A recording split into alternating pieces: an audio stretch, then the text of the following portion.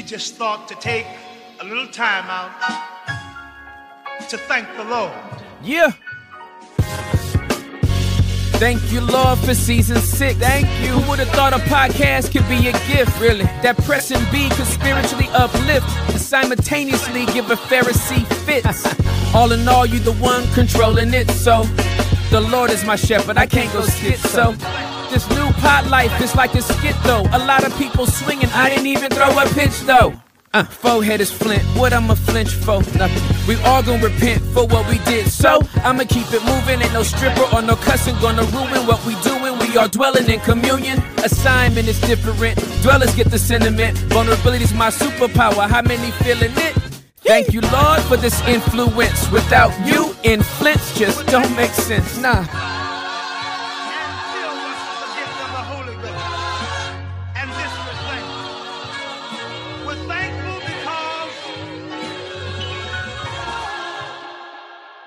Welcome to the basement, ladies and gentlemen. I am your host, Tim Ross. Whole squad is here. Feel me? Hector Guerrero is in the house. Ay, papi. Not the papi. Samuel Byers is in the house. What's up? Completely different personalities. Juliana Buenida is in the house. Yeah. Yeah. Did you just make a sound effect for her? That was for Julie. That was for Julie. That was I am The dub. not the ventriloquism. That is hilarious. I love y'all. I hope y'all doing well. I hope y'all had a great weekend. Can I just tell you how much I love you? Like, I love our community. I love all of you all who have decided to make a basement a part of your life, to make it a part of your mindset, right? This is a philosophy, right? We don't actually have to be in a basement to be in the basement, right? And so this philosophy goes all the way back to episode number 1, and it's something that we have tried to really help curate and help people identify that we are literally making a safe space, a safe environment for people as well as us to be able to share the gift of our vulnerability. That's what this pod is all about. All right? This pod ain't a Bible study. This pod is not a devotional app. This pod is about sitting down and, as believers in Jesus Christ, navigating culture, navigating the church culture, navigating subculture, whether you're black, white, Indian, Australian, South African, Kenyan, English, and I meant like by English, I meant like British, Singaporean, doesn't matter, right? Latinx, Hispanic, Mexican, Mexican, Argentinian, sí. Ay. Costa Rican, Ay. pura vida, Oh. Colombian, que chévere. Sí. Ay, Hey, see, I saw your eyes get. I know. See, I'm learning Colombian Spanish. Okay, but wherever y'all are from, shout out to my Puerto Ricans, Boricua. Wherever you're from, like this, we're just creating this safe environment. So, shout out to Press B, shout out to my dwellers, shout out to my promoters. Thank you so much for your support. I do not take it for granted. Never will. Shout out to those that give on Cash App and PayPal.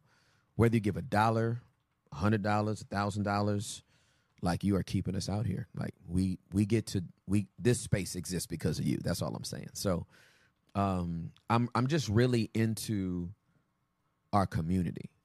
Like, we have dialed in to the fact that we have it after 14 months of being out here. We have a community now. We have a bona fide community. Like, it ain't no audience. Right. There's people in the audience. Yep. But we have a community. And a community, I've been telling this to other content creators, a community is completely different from an audience. You can have a lot of people watching you, but that doesn't mean they're supporting you. So you gotta give it up, and you gotta really shout out and celebrate those that are a part of the community. Those are the ones that are like verifiably down for you. Speaking of which, that's why we got them shoes back there. Amen, we got brother. them shoes back there. We got them shoes back there. We got them shoes back there for your feet to wear.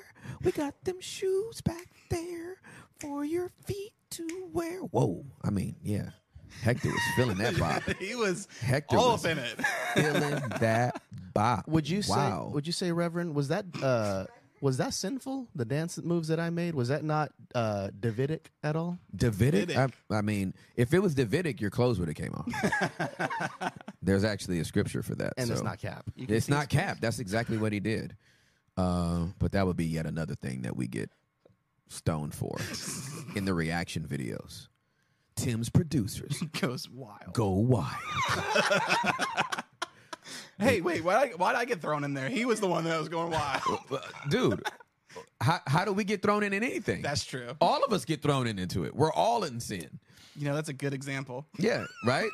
Just happened. So, so do we know who the winners this week are? Yeah.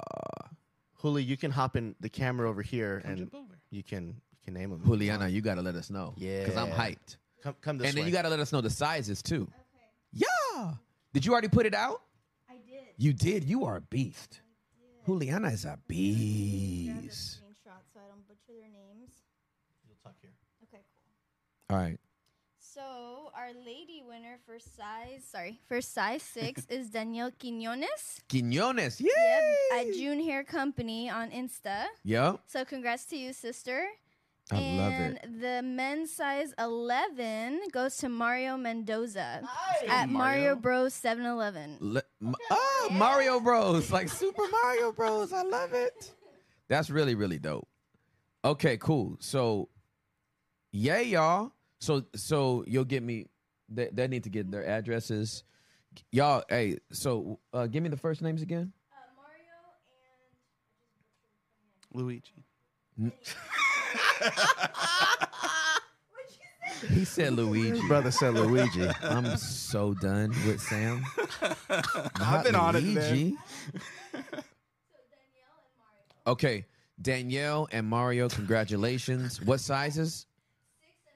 6 and 11.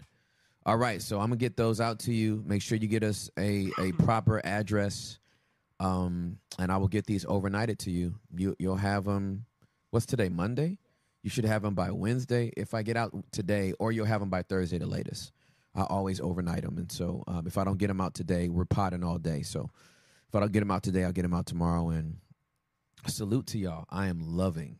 I'm when I tell you I love doing this, I like absolutely love doing it. All right, so I want to jump into one more thing. Yo, so I was in Atlanta last week, and I got to be on a pod called Know For Sure with my sisters. They're my sisters now. They're my sisters from another mister. B. Simone and Megan Ashley have a dope podcast. They're basically me, but girls. And they love Jesus, and they're believers, and they keep it real. They're hot girls for real. They're honest, they're open, they're transparent. So they gave me this shirt, but it's an XL. So I'm not. If I wear it, it's just gonna drape me. But I do want y'all to see it. That's fire. It is fire. That's dope. amazing. These are my sisters. That's dope. These are my sisters from another meester. And they have a dope podcast. They got like 1 million subscribers on YouTube, and they started like February of last year. So they've only been doing it. What's the name of the pod bus? Know For Sure. Easy. So y'all listen to them. They're dope. I like them a lot. They're dope. B. Simone. B. Simone. Easy. And Megan Ashley. Boom. Those are my sisters. If y'all mess with them, I'm going to run up on you. Evolve, grow, heal. No, these my girls. These are my girls. Can't wait for Juliet to meet them, because once they become friends, they're never going to talk to me again. That's what everybody does when they meet Juliet. They're just like, okay, Tim's. Thanks for the connection. They waft you away. They literally They are like, waft. shoo, just shoo. We don't need to hear from you anymore. So, all right. So, I got rocked in my devotion time this morning. Oh my gosh, I got rocked in my devotion time this morning. I get up at 4:30 every morning. No, I don't. I get up at 4:30. Some people be capping sometimes. I get up at 4:30 Monday through Friday. So, I was I'm reading through Proverbs for the whole year. So I read Proverbs 11 and 30. Ooh, my legs are moisturized. Wow, man. The toes are not in frame today. Okay. Because we want to monetize that and make sure that we're getting an income so we can tithe for the toes. I have prayed about starting an OnlyFans for my feet. Praise God. Yeah. Yeah. I know I would have at least 12 fans. 12 to Oh, 15. no, there would definitely be at least 32. It's the toe that curves. Oh, It's a thing. that gets people. It's a specific that thing. little hook. That little Hook for Christ. That's going to get For Christ. that little hook could get me up to 32. I know this chat is repulsed. Nah, dude. The chat is probably like, okay. They're saying more. No, I'm just kidding. my favorite one is Rashida saying, "Why are y'all like this?" Because we're normal, Rashida. Yes. That's why we're like this. Because we're absolutely normal. I'm gonna make sure I got my chat up too. Because I want to make sure I see that. It's the see Lola the curve for Lola Suave. Lola Suave said it's the curve for me. See, that's the thing. That's the thing. There's 33. I got 33 fans. 33. I'm gonna start that OnlyFans. $4.99 a month, or $499 a month. $499 a month. Bro, Yep, $499. yep. 400. We'll tithe 4% of that Know your to the value. church 4%. for Christ. No, And then- you don't tithe 4%. what's the cost? Cost. Bro's trying to buy his way into heaven. Simon the sorcerer. Holy cow. Okay. So in my devotion time today, got up, read, and I read one verse. And I have a study Bible, so I have all like the little nerd notes at the bottom, and then if that verse has like a chain reference to another scripture, it's in there. And 90 minutes later, I was done for the day. I was done for the day. So y'all follow me on Threads as well, because I write some stuff on Threads, but like a little bit, not like a lot. I'm really feeling Threads though. Like I'm feeling Threads like I used to feel Twitter. Yes. I was on Twitter so early that my handle was @TimRoss. Oh, That's it's dope. amazing. That's how early I was on. Like I think I joined Twitter like 6 months after it came on. Yeah. And then my introversion was like, don't nobody want to read what you have to say. and then I was like, yes, they do. And then the next response was, but you don't want to type it. And I was like, no, I don't. And I got off. So Proverbs chapter number 11, verse number 30 says this. The seed of good deeds become a tree of life. A wise person wins friends. Now, the way most people recognize this verse in King James is, he that winneth the soul is wise, right? So either one. But that led me to this exploration and then just this heartwarming narrative as I read all of these different scriptures that kept linking to other scriptures. So Proverbs 11 and 30, I'll read it again. The seeds of good deeds become a tree of life. A wise person wins friends. That verse led me to Proverbs 3:18. And then the other verse was James 5:20. So I wind up going to James 5:20. When I go to James 5:20, then it sends me to some other part. I think it was 1 Peter. But then it hooked me in 1 John 4. But then 1 John 4 had me nerding out. Then I wound up in Matthew, in Luke, in John, in all these different other places. But I got to read 1 John starting in chapter number 3, and then I'll jump to 4, and then I have to jump to Matthew, and then we just going to talk a little bit. Because, listen, then we're going to get to some Q&As. Don't worry about that. Don't worry about that, because that's what Mondays are for. Up to 2 hours every Monday, live, fam. You can depend on me. Is this the first time we're telling them like it's every Monday now? It's every Monday. It's every Monday now. It's every Monday now, y'all. It's every Monday.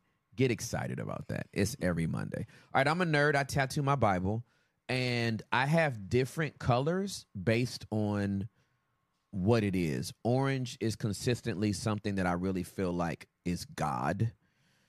God is saying something, or this is really breathed by God. And then I have green. Green has always been like my caution color. And then you have your yellow highlight. Why am I telling you all of this? And then because we're just here. Context. We're just chilling. We're just context. That's me. Context. I'm a context guy. Yeah. But pink is always surrounding love. So these are new tats. These tats came today. And then more from over here was already in pink. But then I had to add some pink because it was just good. So I want to read this. It's too juicy. All right, so 1 John chapter number 3, starting at the 11th verse, here's what it says. This is the message you have heard from the beginning. We should love one another. We must not be like Cain, who belonged to the evil one and killed his brother. And why did he kill him? Because Cain had been doing what was evil, and his brother had been doing what was righteous. So don't be surprised, dear brothers and sisters, if the world hates you. If we love our Christian brothers and sisters, it proves that we have passed from death to life. But a person who has no love is still dead. Anyone who hates another brother or sister is really a murderer at heart. That's wild to me. And you know that murderers don't have eternal life within them. We know what real love is because Jesus gave up his life for us. So we also ought to give up our lives for our brothers and sisters. If someone has enough money to live well and sees a brother or sister in need but shows no compassion, how can God's love be in that person? Dear children, let's not merely say that we love each other. Let us show the truth by our actions. Our actions will show that we belong to the truth. So we will be confident when we stand before God. Even if we feel guilty, God is greater than our feelings, and he knows everything. Dear friends, if we don't feel guilty, we can come to God with bold confidence, and we will receive from him whatever we ask because we obey him and do the things that please him. And this is his commandment. We must believe in the name of his Son, Jesus Christ, and love one another, just as he commanded us. Those who obey God's commandments remain in fellowship with him, and he with them. And we know he lives in us because the Spirit he gave us lives in us. Now let's jump to chapter number 4, verse number 7. Dear friends, let us continue to love one another, for love comes from God. Anyone who loves is a child of God and knows God. But anyone who does not love does not know God, for God is love. God showed how much he loved us by sending his one and only Son into the world so that we might have eternal life through him. This is real love. Not that we loved God, but that he loved us and sent his Son as a sacrifice to take away our sins. Dear friends, since God loved us that much, we surely ought to love each other. No one has ever seen God, but if we love each other, God lives in us, and his love is brought to full expression in us. And God has given us his Spirit as proof that we live in him and he in us. Furthermore, we have seen with our own eyes and now testify that the Father sent his Son to be the Savior of the world. All who confess that Jesus is the Son of God have God living in them, and they live in God. We know how much God loves us, and we have put our trust in his love. God is love, and all who live in love live in God, and God lives in them. Do you hear how much love is going on right now? A lot of love. And as we live in God, our love grows more perfect. So we will not be afraid of the day of judgment, but we can face him with confidence because we live like Jesus here in this world. Such love has no fear because perfect love expels all fear. If we are afraid, it is for fear of punishment, and this shows that we have not fully experienced his perfect love. We love each other because he loved us first. If someone says, I love God, but hates a Christian brother or sister, that person is a liar. For if we don't love people we can see, how can we love God whom we cannot see? And he has given us this command. Those who love God must also love their Christian brothers and sisters. Wow. Now let's go to Matthew chapter number 5. Because you need both of these, and then we can let it marinate and cook. Although I know some of y'all hearing this right now is already y'all already getting cooked. So I wound up adding this pink right here because this one right here, though, and this is in red. This is coming straight from Jesus's mouth. You have heard the law that says, love your neighbor and hate your enemy. But I say, love your enemies, with the exclamation mark.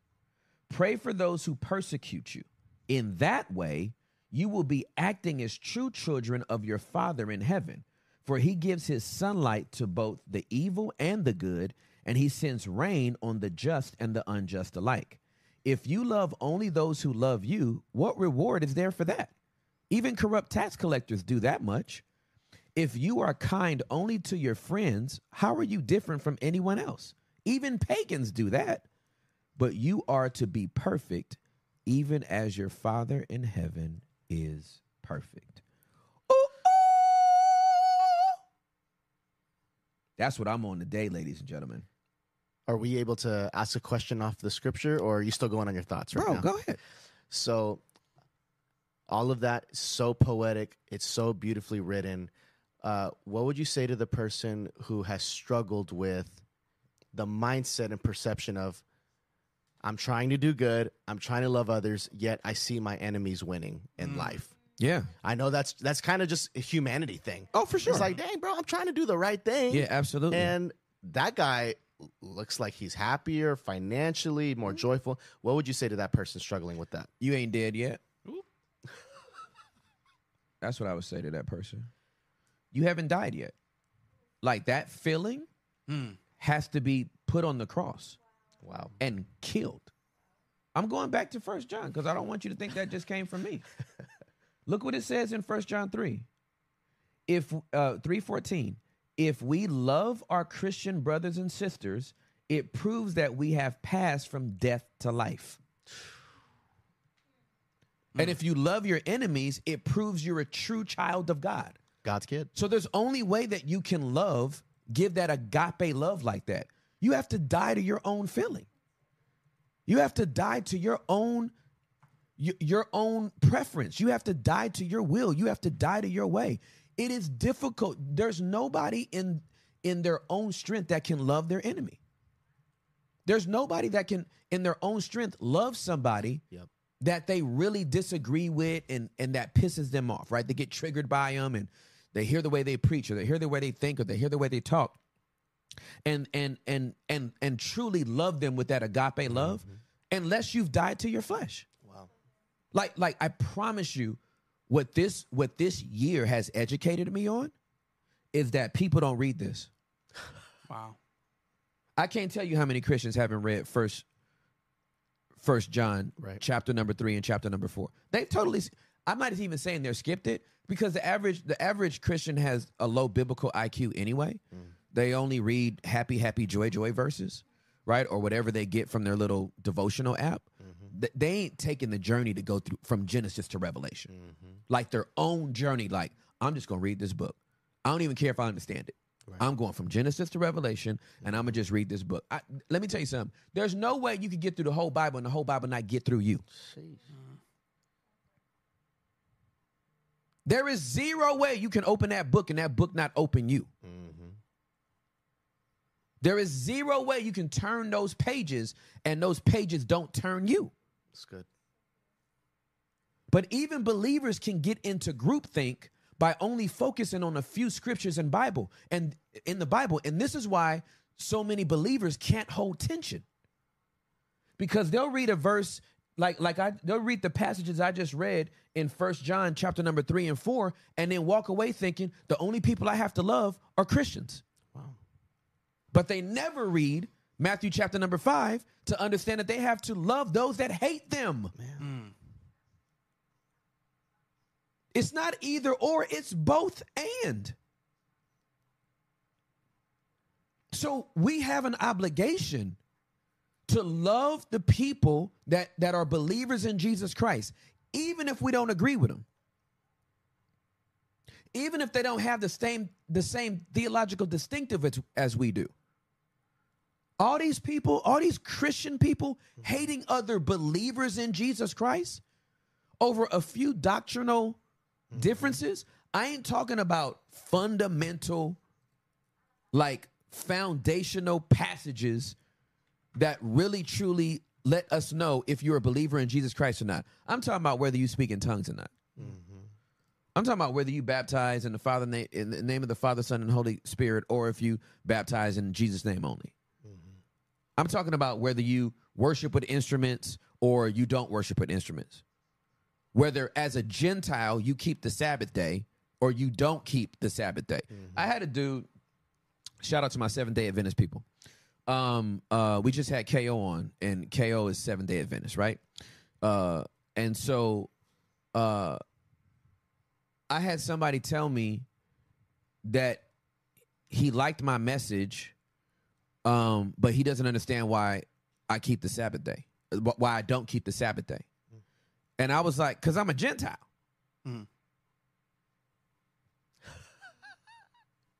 That was my answer. Like, I don't know. And what struck me so funny was he's a Gentile too. Now, what he didn't ask me was, do I have a Sabbath day? He was more concerned with, do you practice it the way Jewish people did? Or do you practice it at all? Well, I'm a Gentile. I don't have to practice it exactly the way Jewish people did. That was not one of the things. We are supposed to keep the commandments as Gentiles. Acts chapter number 15 makes it very, very clear how Jewish people wrestled to ensure Gentiles could walk out the covenant that they had because of Jesus' finished work on the cross. But getting into all these little nuance and these fights over, do you worship on Saturdays? Do you worship on Sundays? And Sunday's a pagan holiday. And are you going to put up a Christmas tree or not? And are you going, what do you do on Halloween? Are you going to let your kids trick or treat? You going to bust hell wide open? Listen, if you believe Jesus Christ literally is the Son of God and that God raised him from the dead, Scripture says no man can say that except by the Holy Spirit. So if you believe that, you're my brother. If you believe that, you're my sister. We may have some differences theologically, but I love you. The foundation of how I'm going to interact with you is based from a place of love. Now, are some people difficult to love? Hell to the yes. Yeah. Some of these jokers in the body of Christ make it hella difficult to love them. 2020 came, and these jokers made it hella difficult to love them. In 2020, it was. I had to go crucify my flesh. I had to put a few more nails in my flesh, right? Emotionally, and relationally, around people that were like, Trump is the second coming of Jesus. I had to go die. Yeah. You weren't debating or nothing of that. No, I just had to go die. Because I have to love them. These are my people, man. I love y'all. Shut the hell up on Trump. And Stop playing. A little sidebar on that. Okay. Yeah. I used to be a janitor back in the hood days, cleaning for Christ. Yeah. Literally worked at the church. Yeah. Blue collar, God's chosen one. Yeah. And I worked with an older gentleman, Larry Slay. We will call him that. Okay. And every lunch break, there was a big old book he would show me and try to make me read it. It was called The Trump Prophecies. Oh, geez. Yeah. That makes me want to vomit. That whole world is real. People really go into the conspiratorial and mixing it with like the biblical stuff. Oh, and dude, it's wild. How many churches prophesied Trump was going to be the president again, and then didn't even apologize that they were wrong? Wow. Do you know if it was Old Testament, they should have got stoned? Yeah. Wow. Like there would have been a pastoral transition, because my man would have literally got rocked. Yeah. Pun intended. like literally, that's what was supposed to happen. Right. So, but I love them. I still love them, right? Because I'm commanded to. Yeah. Mm-hmm. Like this is a commandment. It's not a suggestion. Yep. It's an absolute commandment. So for me, I think there was a bug that I just smacked. You just killed a bug? Hey, bro. Killing Felt- demons. So like literally I think it was a beetle or something. Anyway, I really do feel like people don't know how to separate their differences from the commandment to love. Yeah. And they actually feel like if there is a difference, that means I cannot love you. I'll never forget being in Australia. I've been to Australia 30 times in 13 years. It's literally my second Crazy. home. Shout out to Australia. I love you guys. Y'all are my favorite people outside of. You're just my favorite people. I'm not going to even try to cap. Y'all are my favorite people. So anyway, I'm in Australia. I'm preaching at a church, and after the service was over, there was a line of people to greet, and there was a group that purposely stood off to the side to make sure that they were last, and it was about 8 of them, and they came up to me, and they were like, "We don't think that your sermon was biblical. We don't actually think the people that gave their life to Jesus during the altar call, we don't think their salvation conversion is actually valid based on what you preached." And the ringleader of the guys, he literally said to me, he said, "I don't know if I was at a stand-up comedy show or if I actually heard the gospel preached." So I was like, oh, damn. This guy and his crew don't like me at all. But because I love him, I wasn't defensive. I actually heard the dude out. I was like, tell me why. So this dude was a walking Bible. He had chapters memorized. So he starts quoting all these chapters of how it was wrong and that I didn't preach against sin. And so I said, okay, I'm very curious. I said, so based on what you just said, it sounds like in order for this sermon to have been something valid for you, I needed to present the gospel message and confront people's sin and call out their sin. I said, I'm a literalist, so please forgive me for the image you're giving me. You want me to list every sin that a person could do in this sermon?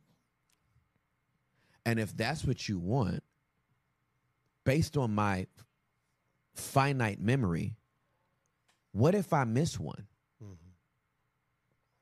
Is a person in the congregation that didn't hear their particular sin manifested their particular way, are they off the hook? Right. I said the Holy Spirit convicts people of sin, not me. I just present the gospel, and I'm a storyteller, and I was a stand-up comic. So all of my messages have humor.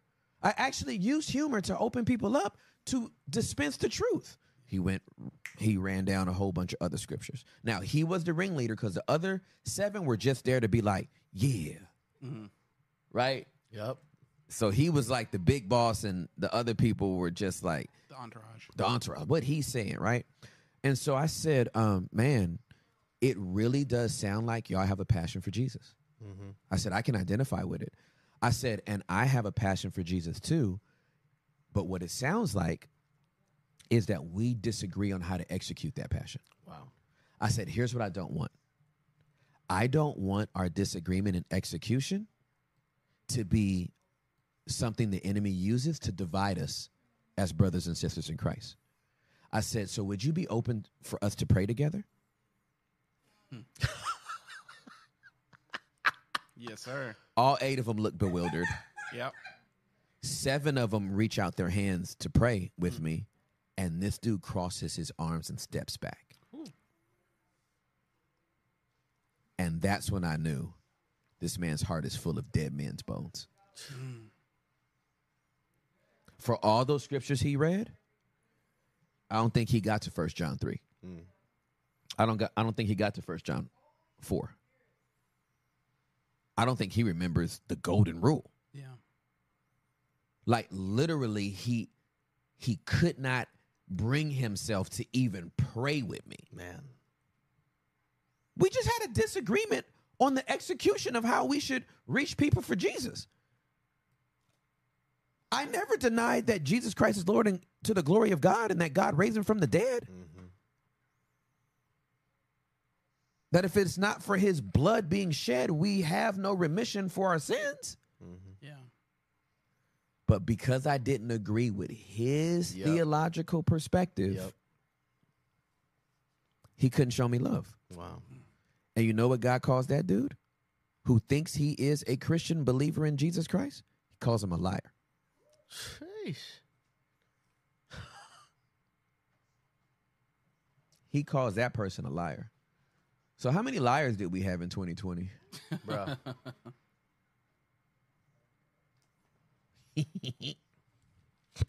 Answer that question.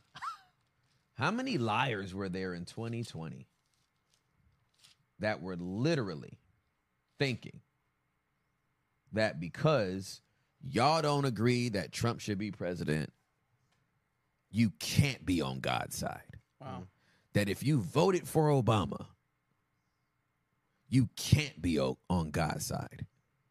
That if you voted for Hillary, you can't be on God's side. That if you voted for Clinton, you can't be on God's side. God is Republican. God is absolutely Republican. What? Like, that's wild to me, fam. Yeah. That is like absolutely wild to me. So my brain is like, and you got people on the other side that if you did vote for Trump, you can't love God. Mm-hmm. If you did vote for Bush, you can't love God. Y'all act like God actually cares. Yeah. Isaiah said the government is on his shoulders. If the government's on his shoulders, do you think he actually cares? And I'm talking about in an eternal sense. Yes, sir. Right. Do you think he actually cares? Who's the president for the next 4 years? The government's on his shoulders for eternity. And you worried about who got it for the next 4 to 8 years? I believe you should vote. I believe if you, I said this when I was the lead pastor of Embassy City. If you have the right to vote in this country, you should absolutely vote. Because I vote. And I vote every year for the person I think that can do the best job for the next 4 years. Right. And sometimes I'm not left with good options. On either side. I'm like, well, hell, I might flip a coin before I walk up in here. Yep. I've looked at both policies. I've looked at both perspectives, and I think both of y'all are raggedy. But come on. Whoever's going to be the president is going to be the president for 4 to 8 years. I'm still going to have my king for a lifetime. Yeah. So in the grand scheme of things, I'm going to fall out with my friend over who they voted for. I'm going to fall out with my friend over whether they wore a mask or not. I'm going to fall out with my friend whether they took the COVID shot or not. Yeah. Like I'm going to reduce my relationship with brothers and sisters that love Jesus to how they vote and how they decided to navigate a pandemic. Well, it's really interesting to me, Tim. Voting booths are a thing. And voting booths are designed originally to keep that private. There's a little partition, Sammy. And There's a little curtain, man. It's a cute little curtain. I don't think we were ever supposed to talk about who we personally voted for. Bruh. Ever. You stand in that line, you go in that little elementary school, wherever you go, and you go in the little booth, and it has a little petition for a reason. Yes. There's some measure of privacy. Yeah. It's not a public declaration. Next, we have in District 142, Collin County, Timothy Charles Ross will now read us and publicly declare his political stance for all of this county to know. And based on his utterance, we will either love him or not. Based on his utterance, we will either invite him back to preach or not. Yeah. Based on his utterance, we will either attend his church again or not. We are ready, Timothy Charles Ross, for you to tell us who you will vote for the next 4 years. What? Yeah, dude. I ain't telling y'all nothing. Y'all would never know who I vote for. Because it don't matter. Doesn't matter. Why we think it matters that much? Is it? We be on that dumb stuff. We really do. Is it because we associate it with status? Do we associate it with like, these are my people, I rock with them because they rock with me and they become my echo chamber? Or like, I'm genuinely curious as to why we think that it's such a hard line. Yeah. Well, listen. America is the most sophisticated country in the whole wide world at simultaneously reminding you who you are and who you are not. Yeah. America makes you pick a side. The most in the most subtle and surreptitious of ways. Mm-hmm. America's always making you pick a side. Yeah. Texas A&M versus Texas. Alabama versus LSU. Mm-hmm. Yeah. White versus black. Light skin versus dark skin. Tall versus short. Skinny versus thick, fat. Mm-hmm. America's always blonde hair, brunette hair, Yeah. blue eyes, green eyes, brown eyes, right? Like we're all wavy hair, straight hair, curly hair, long hair, short hair. We are always basketball, football, hockey, or soccer. Yeah. Where everything is, where do you stand? Mm-hmm. Then I'll know how to think about you. Mm. Where'd you go to school? Yep. I went to Harvard. Oh, you must be somebody.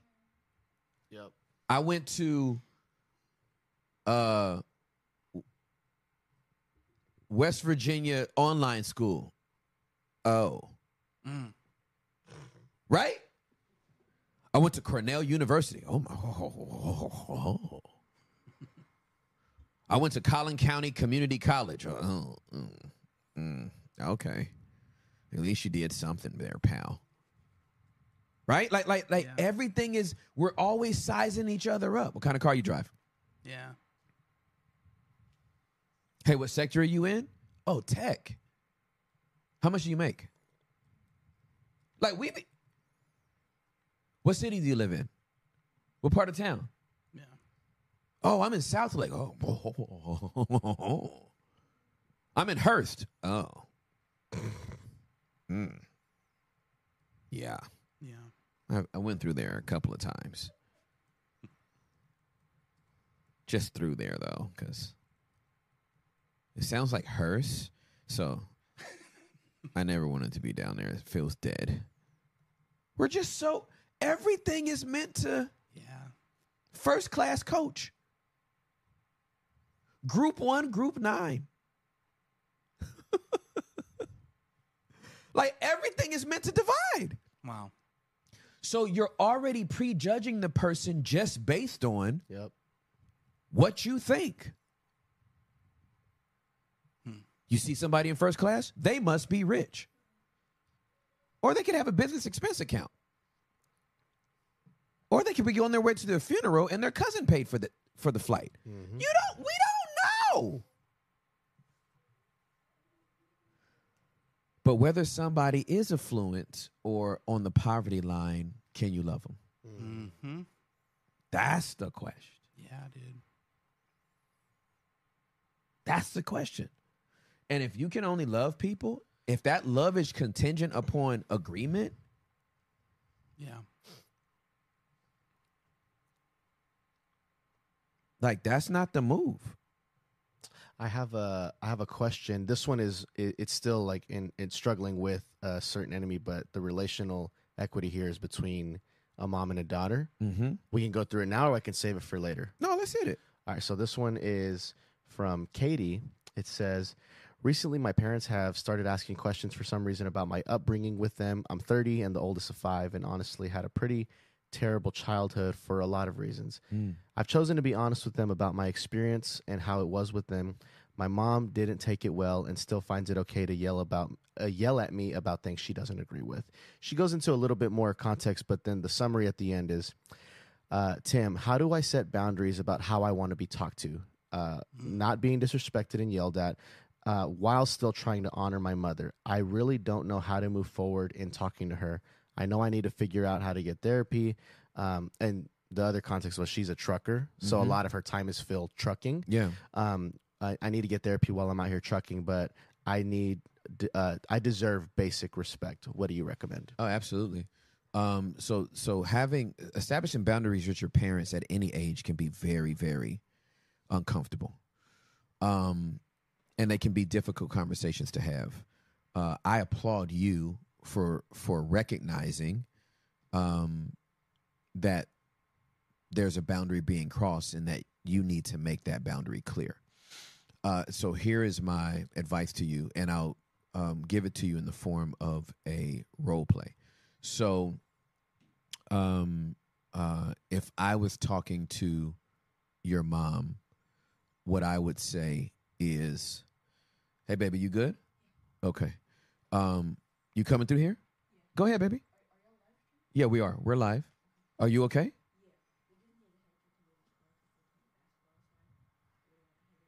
Okay. All right. Not a problem. Okay. They need you to move your car at some point because they don't want to hit it. Yeah. Because they're trying to play basketball. Hector's like, can I get out of here? I'm so cozy and tucked in. I don't even know how to get out of here. Where are my keys? Let's do a role play, right? So if I'm talking to your mom, here's how I would approach that conversation. Hey, Mom, would now be a bad time for us to have a conversation? And, whatever your mom would say in response. And you know your mom better than me, so I don't know how she responds, but I'm giving you kind of like the tools of how to get into this conversation. Hey, Mom, would right now be a bad time for us to have a conversation? And whatever her response would be, if she says, no, it's not a bad time. Hey, well, I want to have a conversation with you because I really want to have a deep connection with you. Yeah. I love you. I care for you. And I want to have a deeper connection with you. And I will also let you know that in order for us to have that deeper connection, there's a certain boundary that I'm going to have to draw with you. And it pertains to the way I experience the way you talk to me. Now, this might make you upset. You might feel like I'm being unreasonable, or that what I'm saying is not something that you feel like you're doing. I'm just letting you know how I experience the majority of the conversations that we have. The majority of the conversations that we have, I experience as disrespectful. I experience as you devaluing me. I experience you as not hearing me. I experience you as still treating me like a child. And I want to let you know that at the risk of drawing distance in our relationship, I will no longer engage in a conversation with you if I feel that disrespect or if I feel that you are devaluing me. I want to have a deep connection with you, but I have to establish this boundary in order for us to do it. Do you think that would be difficult for you to do in order for us to get to this deeper connection? Again, I'm freestyling this, so I'm just going off the top of my head, but that's the way that conversation needs to go. Mm-hmm. You need to get into that conversation, letting her know. You may even want to get into the conversation by letting her know it's going to be uncomfortable up front, right? Hey, Mom, is now a bad time for us to talk? If she says, no, it's not a bad time for us to talk, then you would say something like, I need to have a conversation with you that's going to be very difficult. I actually feel like it's a courageous conversation that we need to have. And the reason why I say that, Mom, is because it's going to take courage for me to say what I need to say to you, but it's also going to take courage for you to hear what I am saying to you. Would you be opposed to us having that kind of courageous conversation? So I'm just trying to give you some starter kit language. You know your mom. If she shuts down and she doesn't even want to engage in that level of conversation, then I would go. I would let her know that she's not calling your bluff, right? Let her know you're not calling my bluff. Yeah. I'm telling you right now, I will no longer engage in a conversation with you if you raise your voice or if you devalue me. And I'm not talking about devaluing doesn't mean she disagrees with you. Right. It's disrespectful, though, when she won't acknowledge the way you're experiencing her. Yep. Even if it's not true, even if you don't have all the information, nobody's experience of you or with you should be devalued. That needs to be heard. And when it's not heard, that person wants to be in control more than they want to be in connection. Mm-hmm. So I hope that helps. Could you hit on the dynamic of people who believe loving you means that I'm in proximity to you and that you have a say in my life? So, because a lot of, and especially with family dynamics, they're like, well, I'm supposed to love them. And they'll use that to dismiss the toxicity that's happening here in this situation. Yeah, all love has boundaries. Yes. If it doesn't have boundaries, it's not love, it's lust. Wow. It's so funny. Everybody that I've talked to in the LGBTQIA plus community, that would have a conversation with me and go, God is just love. And we get to love each other because God is love. Yeah. I'm like, God is love. You are absolutely right. I just read a passage that said God is love. Mm-hmm. But God's love has boundaries. Yep. Yeah. And all love has boundaries. If love doesn't have boundaries, if it doesn't have exclusivity, it's not love, it's lust. Lust doesn't have boundaries. Lust can move from one person right to the next person. Lust will cross the line of when your belly is full and keep eating. Mm-hmm. Lust will go over 2 shots and have 10. Like, lust doesn't have a boundary. Yep. Yeah, dude. Love does. Yeah. In order for love to be protected, it has to have a boundary. If it doesn't have a boundary, it is not love. So God is love, and his love has boundaries. And when you cross those boundaries, you are sinning. So when you've established a boundary with a loved one and they cross it anyway, they don't love you. And as I always say, people are always telling you how they feel about you, whether they use words or not. Yeah. 100%. People are always telling you how they feel about you, whether they use words or not. So if somebody is late, if you get ready to meet with a person and they're always late, historically, they don't respect your time. Yep. They haven't come out and told you, that's good. I don't respect your time. But they're telling you, I do not respect your time. Yeah. If you're okay, Holy Spirit. In 3, 2. If you're in a 3.5 hour service, that pastor doesn't respect your life. Ooh.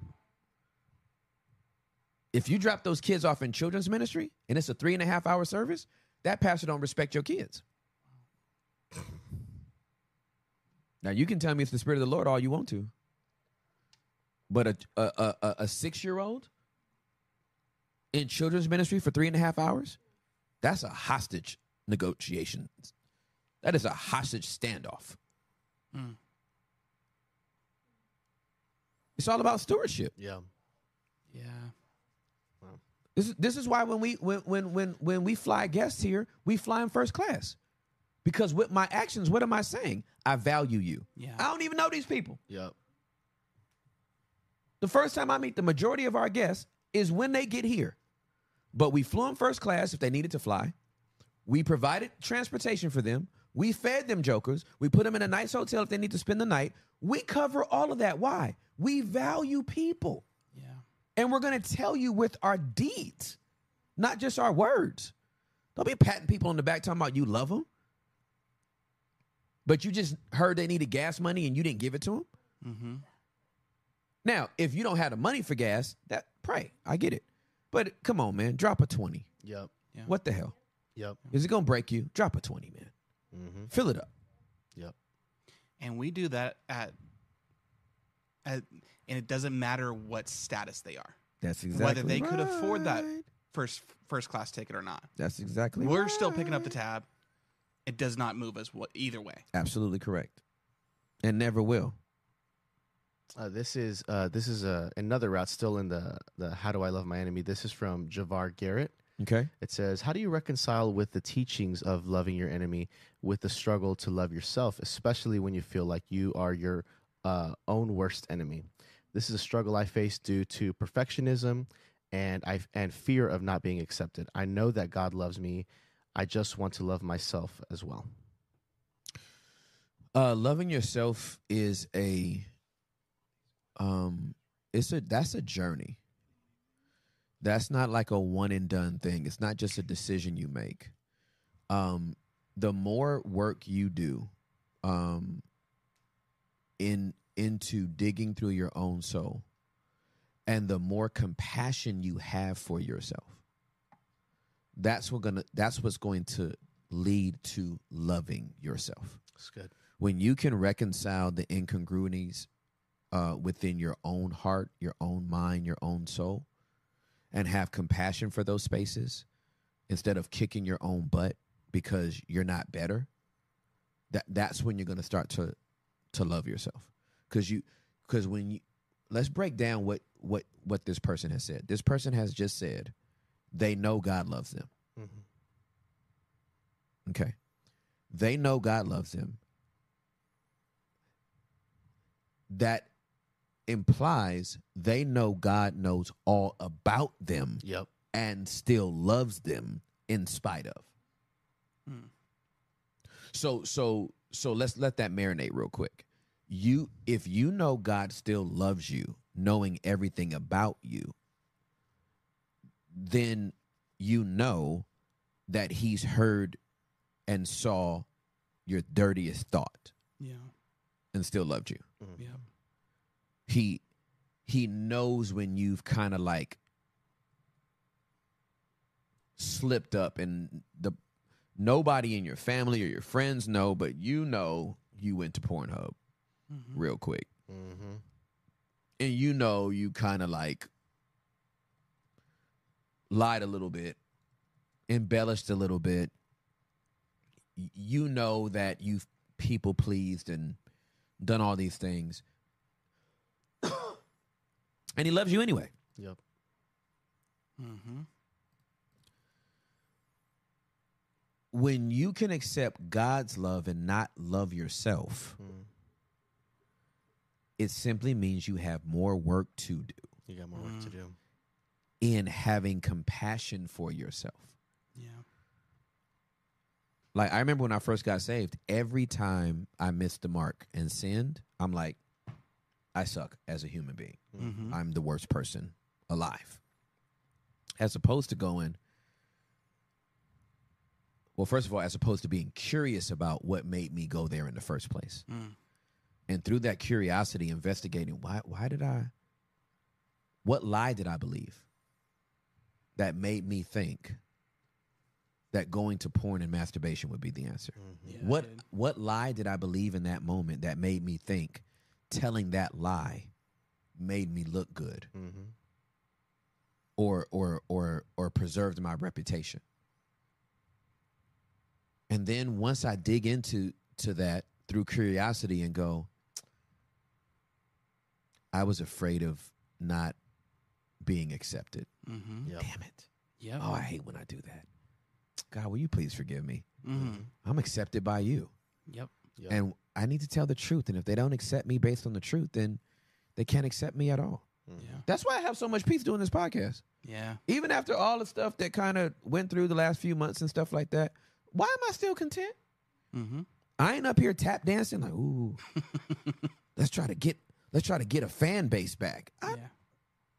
I'm doing this pod out of obedience. Yeah. Yeah. This pod could go down to 3,000 subscribers. Guess what? That's all I thought we would have by this time. Yep. That's true. Anyway, That's true. so what are we doing? Yeah. Right? So I feel like we need to really keep that in mind. Yeah. Mhm. That the way that you love yourself is to show compassion for yourself. Man. Yeah. And be curious about why you do stuff. What you did ain't the issue. Mm-hmm. Yeah. Porn and masturbation was not that was a symptom of trauma. Right.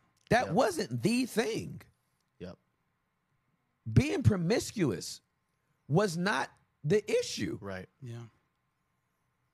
The feeling of abandonment. My core traumas are attachment and abandonment. Mm-hmm. So everything I did was out of how do I attach Mm-hmm. Yeah, dude. and how do I not be abandoned? Yeah. Those were the two things that were always triggering me, and then that's what I was always, Totally. buzzy about. Mm-hmm. And the moment I started showing myself some compassion, like, man, little Timmy Yeah. is inside of my adult body, and he still wants to play with his old toys, Mhm. Yep. and he doesn't get to anymore. I Wow. don't give him permission to play with his old toys. Absolutely. But even though that it's flaring up, even though the thought might be strong or the temptation might be strong, or okay, maybe I looked a little too long at that picture. Why did I do that just now? Mm-hmm. As opposed to I suck as a person. Mm-hmm. Oh Yeah. God, you must hate me. It's covered in the blood. And when you do that, you're overriding what God wants to do. And Absolutely, you're correct. you're being the judge. I bet you are. That's really good. There's a Big facts. we have a dear friend, Nancy Houston, and The homie. she's amazing, dude. Yes, she is. But she's really helped me with a little bit of this mindset. She says exactly what you said. You need to have compassion for that kid that was hurt, yep. and you need to lovingly ask them to take their sticky fingers off the wheel, put them in the back, put their seatbelt on, and you have to take over driving.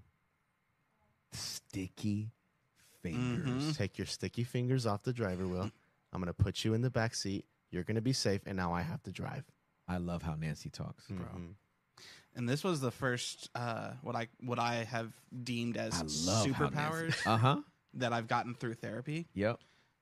Was the loving yourself and having compassion for yourself, because I realized it completely paints the world you live in when you do not love yourself, That's facts. and you are living with a lens over your eyes that projects that people aren't for you, that they're against you, that no one can care for you, and so then you self-sabotage. And bro, now I'm so sensitive about self-talk. If I hear people self-talk, like their poor self-talk, Yep. I'm like, no, you're not going to talk to my friend about this way. Yeah, absolutely. You're being really mean. Yep. And I need to know right now, what's your favorite thing about you? That's exactly right. And I flip it on them, bro. Yeah, I do not absolutely. stand That's for poor beautiful. self-talk. Yeah, absolutely. I'm going through that with my brother, with my kids right now. Mm-hmm. I've given them words for affirmation since Yeah. Nathan was 2, right? Yeah. So Nathan's been given words of affirmation since he was 2, Noah since he was born. But what I've changed every night after we have devotion now is that they have to give me 10 things that they believe about themselves. Oh, that's good. And they must say it with confidence. Whew. If they use a question mark inflection, Like, I'm brave. Yeah. I'm like, do it again. Yep. Yeah. Stand up straight, shoulders back. Yes, sir. Convince me you're brave. Yeah. Say it over yourself. It's one thing. Yeah. If I can say it, how many times have we heard what this gentleman just expressed, right? Yeah. I know God loves me, but I can't love myself. Yeah. Yep. The self-talk needs to change. Yes, dude. My guy needs to get in the mirror every morning and look himself in the eyeball and say, I am loved Absolutely. by God and I love myself. Mm-hmm. Some of y'all need to stand in the mirror, a full-length mirror, naked. Mm-hmm. I've done it before. Yep. Oh, Tim, that sounds weird, bro. What are you doing? I'm not telling you to get on alive and get naked. Yeah. But you need to look in the mirror with your naked body. Yeah. Mm-hmm. Look it up and down and all around and tell yourself, I love me. Mm-hmm. Yeah, dude. No, you can't love yourself. This self-love talk is crazy. It's new agey. Mm-hmm. So God's supposed to love you, you ain't supposed to love yourself? Wow. For God so loved the world, but you don't love the world that he loved? Mm. Man, if you don't shut up. And Tim, this is like, I mean, it's important, and I'm grateful for Javar being vulnerable. Me and, too. and sharing that because it opened space for. I put it in the chat. Loving yourself, and one of the answers being I struggle with this. The other one being not much of a problem for me. And the I struggle with loving myself is 73% over 27 Child, that is high. out of 200 votes that are still going out. So Lord have mercy on my whole soul. these are people that we're going to help. Oh, my goodness. I'm so glad we're having this conversation Yes, right now. sir. Okay, so Matthew 22. I got to get back on this. I thought I was done, but I'm not done. Where is it? Matthew 22. All right, so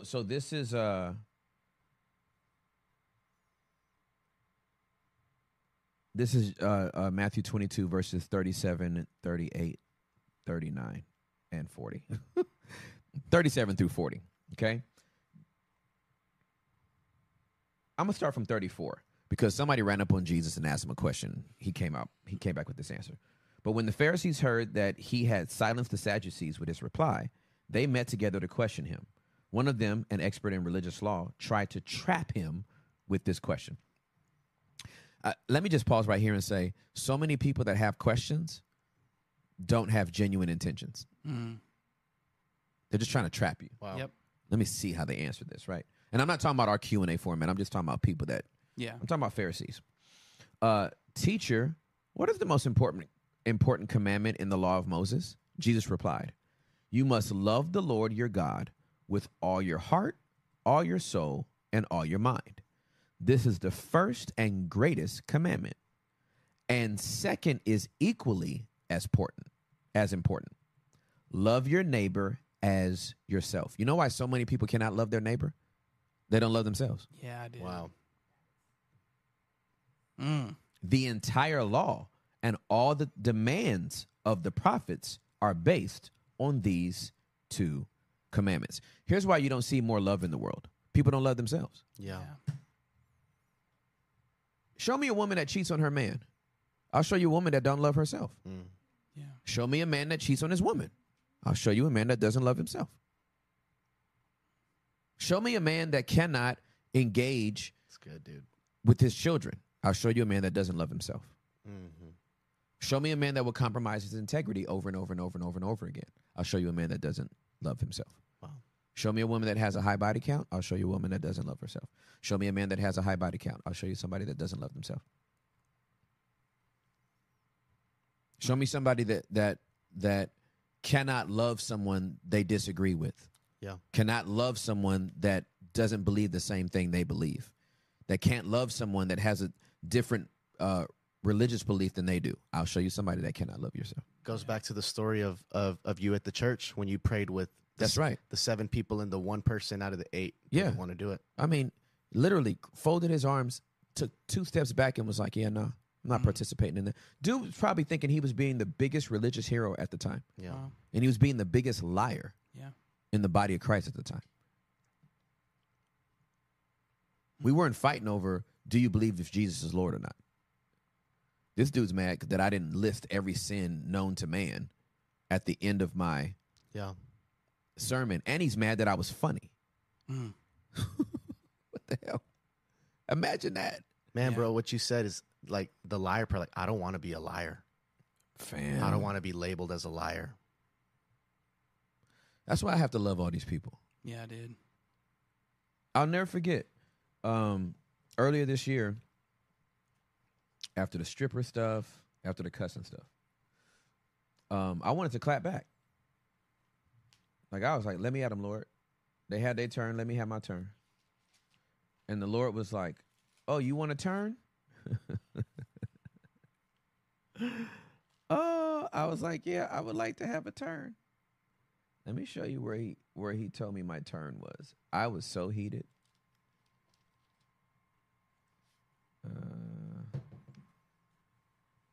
Okay. So John 13. I'm like, Lord, just let me clap back at them. And the Holy Spirit's like, okay, here's how you can clap back.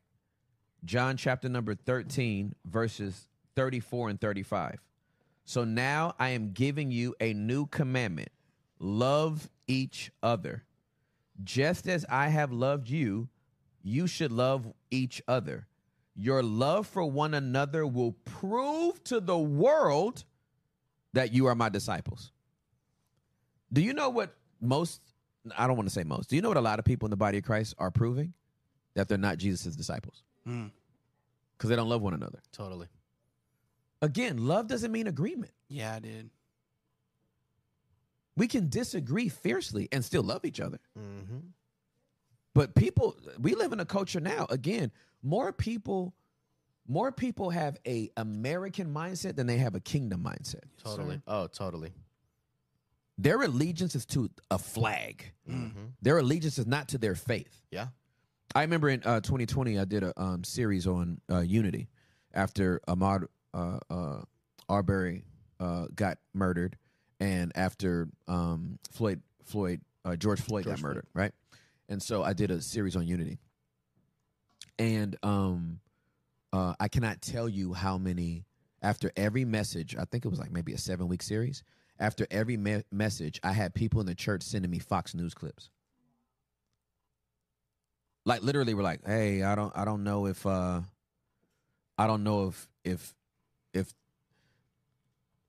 you have all the facts," and they were sending me like Tucker Carlson clips and Candace Owen clips. It was wild, fam. They were sending me MSNBC clips. Wow. And I was like, man,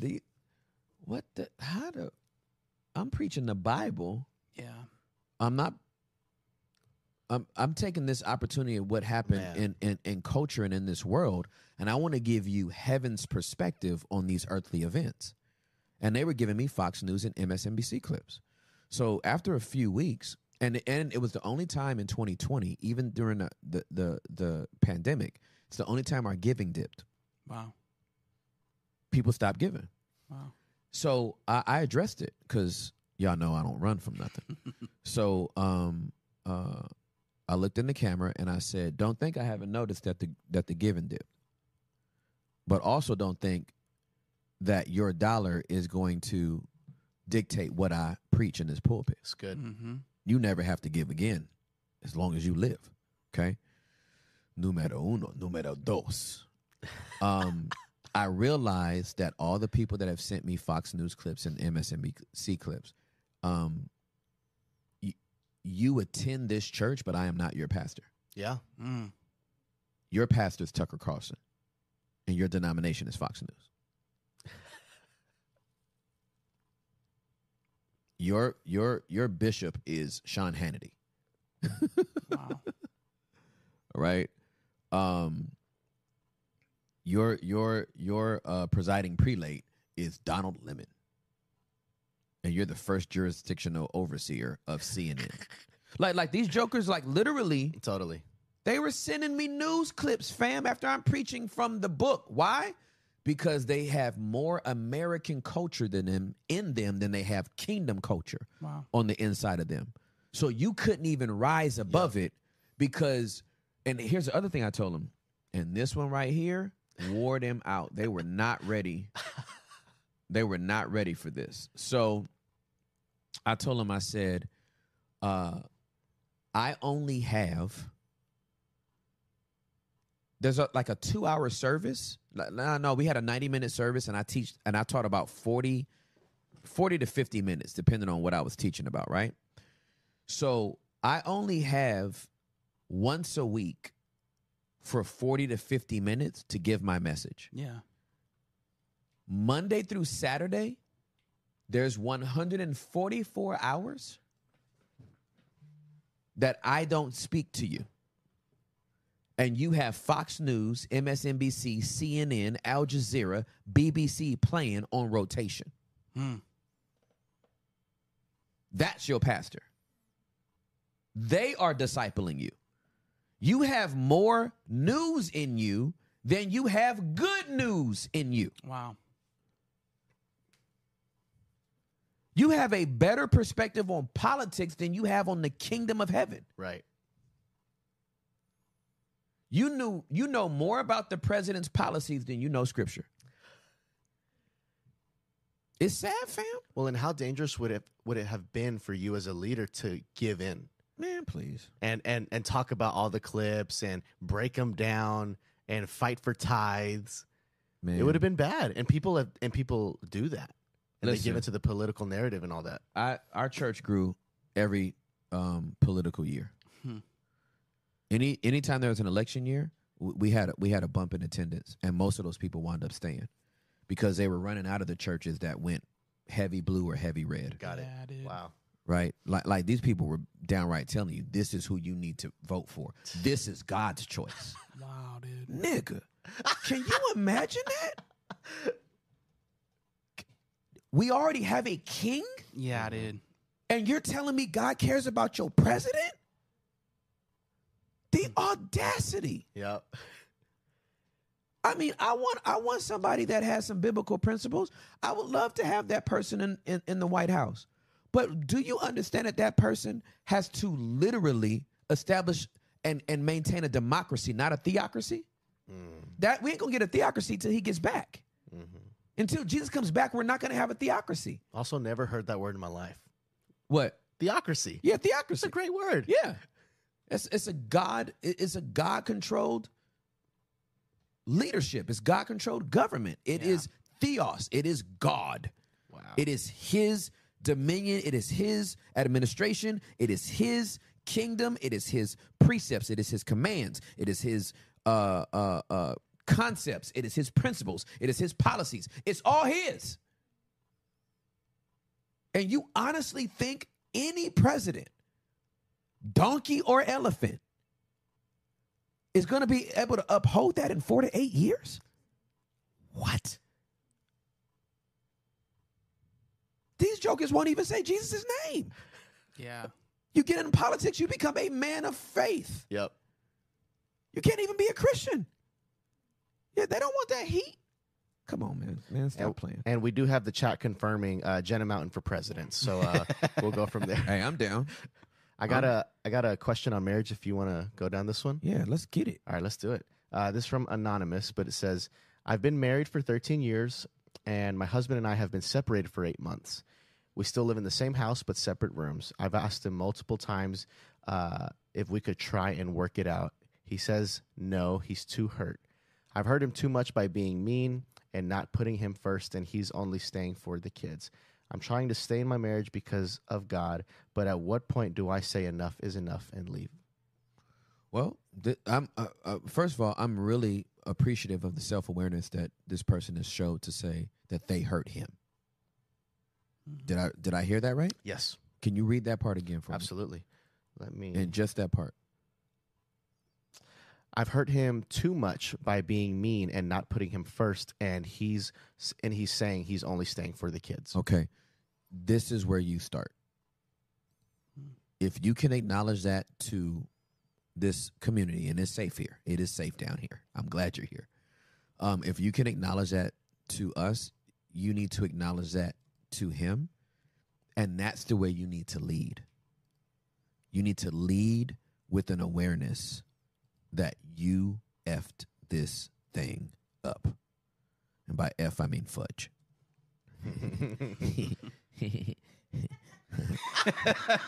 Okay. So you effed it up. Great. You know that. Okay, so I need you to get a book. I need everybody to get this book. Get this book called actually if I'll put it here. yeah, if tell them if they can send us their address, Oh, absolutely. I'll ship the book to them Easy. because I have some copies. I'm gonna send you Never Split the Difference. I'm gonna send you this book by Chris Voss. You're gonna read the entire book. You have a great chance of saving your marriage. Your husband is still in the house, and he's saying he's only there for the kids. That gives you enough time Absolutely. to pray and to prove. Hear me. You can pray and prove in ways that don't need words. But here's what I need you to do, and you won't understand this until you get the book. But I need you to put together an accusations audit, because what you just said to us is that you know you've hurt him and you know you've been mean. But now I need you to elaborate on that. I need you to elaborate on that to him, and it needs to be exhaustive. You need to sit down and you need to recount all the ways that you've hurt him and all the ways that you have been mean. He needs to hear you say it. Wow. I promise you, he needs to hear you say it. Yeah. You don't need to hear from him anymore. He needs to hear from you. And do not spare yourself. Do not spare yourself. An accusations audit is absolutely necessary. It's required in order for healing to begin. Where there has been a breach of trust, where there has been wounds, where there has been pain, the person that caused that pain needs to own that pain, and they need to be very exhaustive in the ways that they've done it. Without gaslighting, without when you did this, it made me do that. Nope. Just say, I was an a-hole. Mm-hmm. Yeah. I've been a B. Yep. I was the one, because of my own trauma, it came out this way. Totally. And I hurt you. I lied to you. I punished you. I withheld sex from you. I ignored you. I invalidated you. I did not affirm you. I disrespected you. I dishonored you and disrespected you in front of the kids. I'm just freestyling. I don't know what you've done. Yeah. I don't know what you've done. I'm not flowing in the prophetic Yep, right now. I yep, swear yep. I'm not. Okay. But I'm just telling you, this is how an accusations audit sounds. Yeah. You need to be exhaustive. Just own it. Yeah. Just own it. It's one thing to say, I know I've hurt you. No. Let me count the ways. Yep. I did it this way, this way, this way, this way, this way, this way, this way, this way. I don't care if it's 22 things you list. Yeah. You do not stop until it is done. That's good, dude. And when you think you're done, think of some more stuff you might have done. Yeah. Mm-hmm. I was petty. I was passive aggressive. I went behind your back and did some stuff. Just get it all out there. Mm-hmm. If the joker gonna leave you, let him leave with his eyes wide open. Yeah, I did. Tell him everything. Yeah, I did. Tell him everything. Tell him everything. Let him make an informed decision.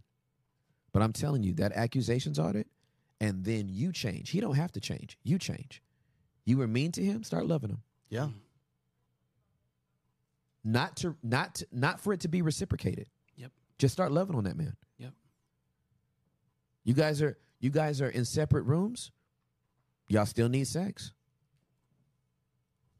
Go in there and initiate. Yeah. Ding dong. Okay. Is that our lunch. food? Okay, lunch. Hey. Hey, Let's and go lunch. dude, I'm telling you, and this is just to the chat. Like, I'm so grateful that these people are vulnerable Oh my gosh. because it's other people's story. We have so I put it in the poll. It kind of made it comedic a little bit. I put self-awareness at the top. The first one being I'm a little mean. Period. The second one being I'm scared to be honest, and I'm a little mean is 68% over 32%. So That's really good. These are relevant questions that a lot of people struggle with, and this is a safe place to be you. Yeah. And you can talk about it because we can work through it. We can work through anything. I can work with anybody that's honest. Yeah, I did. Right. I can work with anybody that is honest, open, and transparent. Mm-hmm. I can't work with somebody that can't see themselves. Yeah. It's good. I'll take a self-aware person over a self-conscious person any day.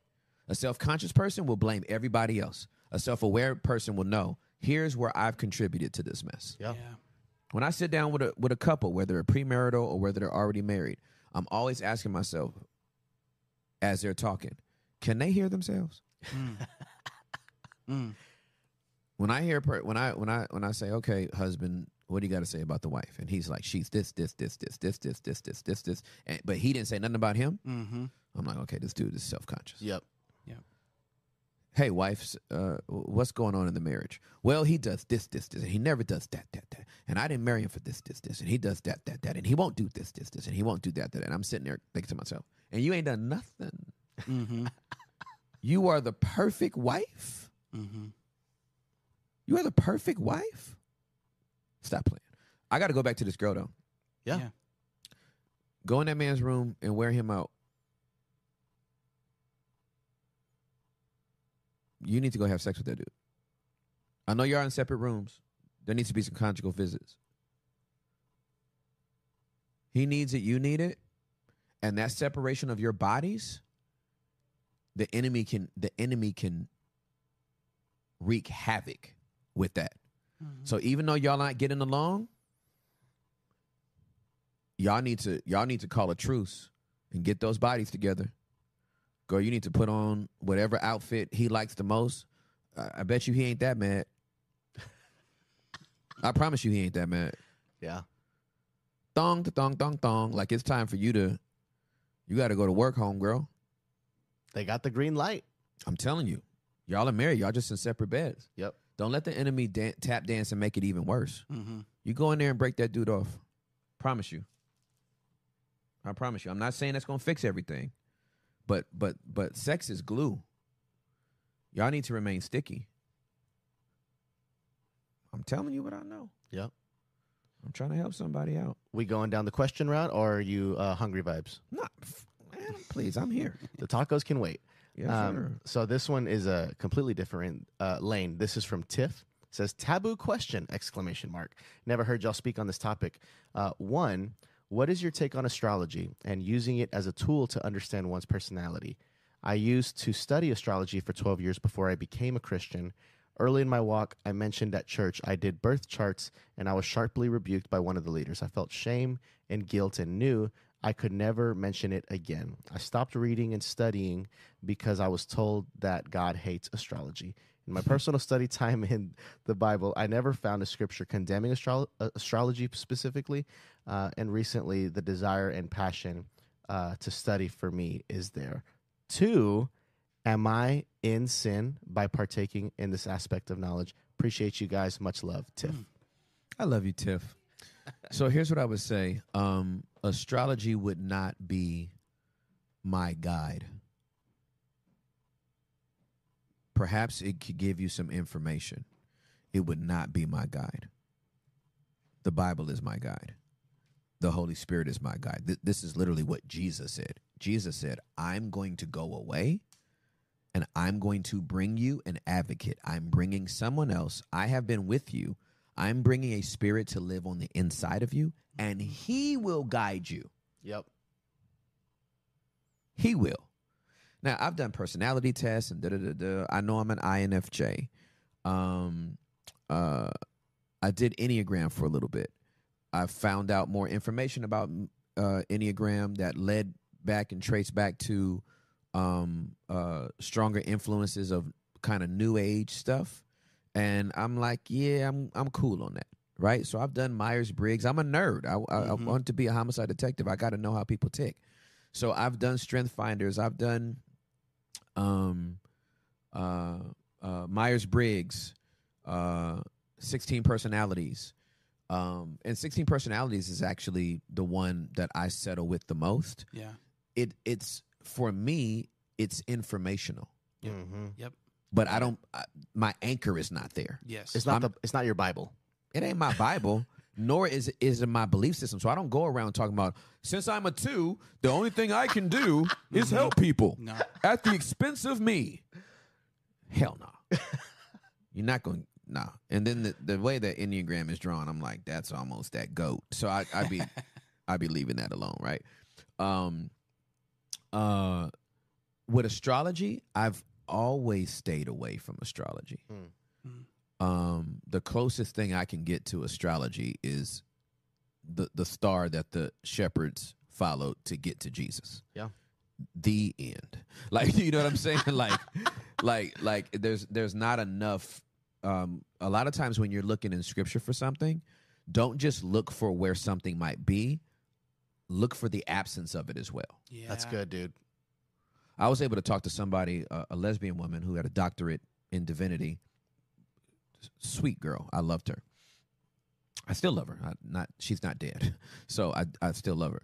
But she came to me and she was like, hey, how did you come to your theological distinctive when it comes to homosexuality as a sin? And I was like, well, let's take out all the verses in the Bible that says homosexuality is a sin. Let's just remove them. Let's act like they're not there. And she was like surprised. She was like, okay.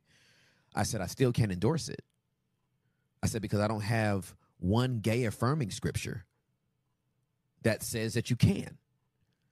So just because you remove something that says you can't doesn't mean that you still can. Mm-hmm.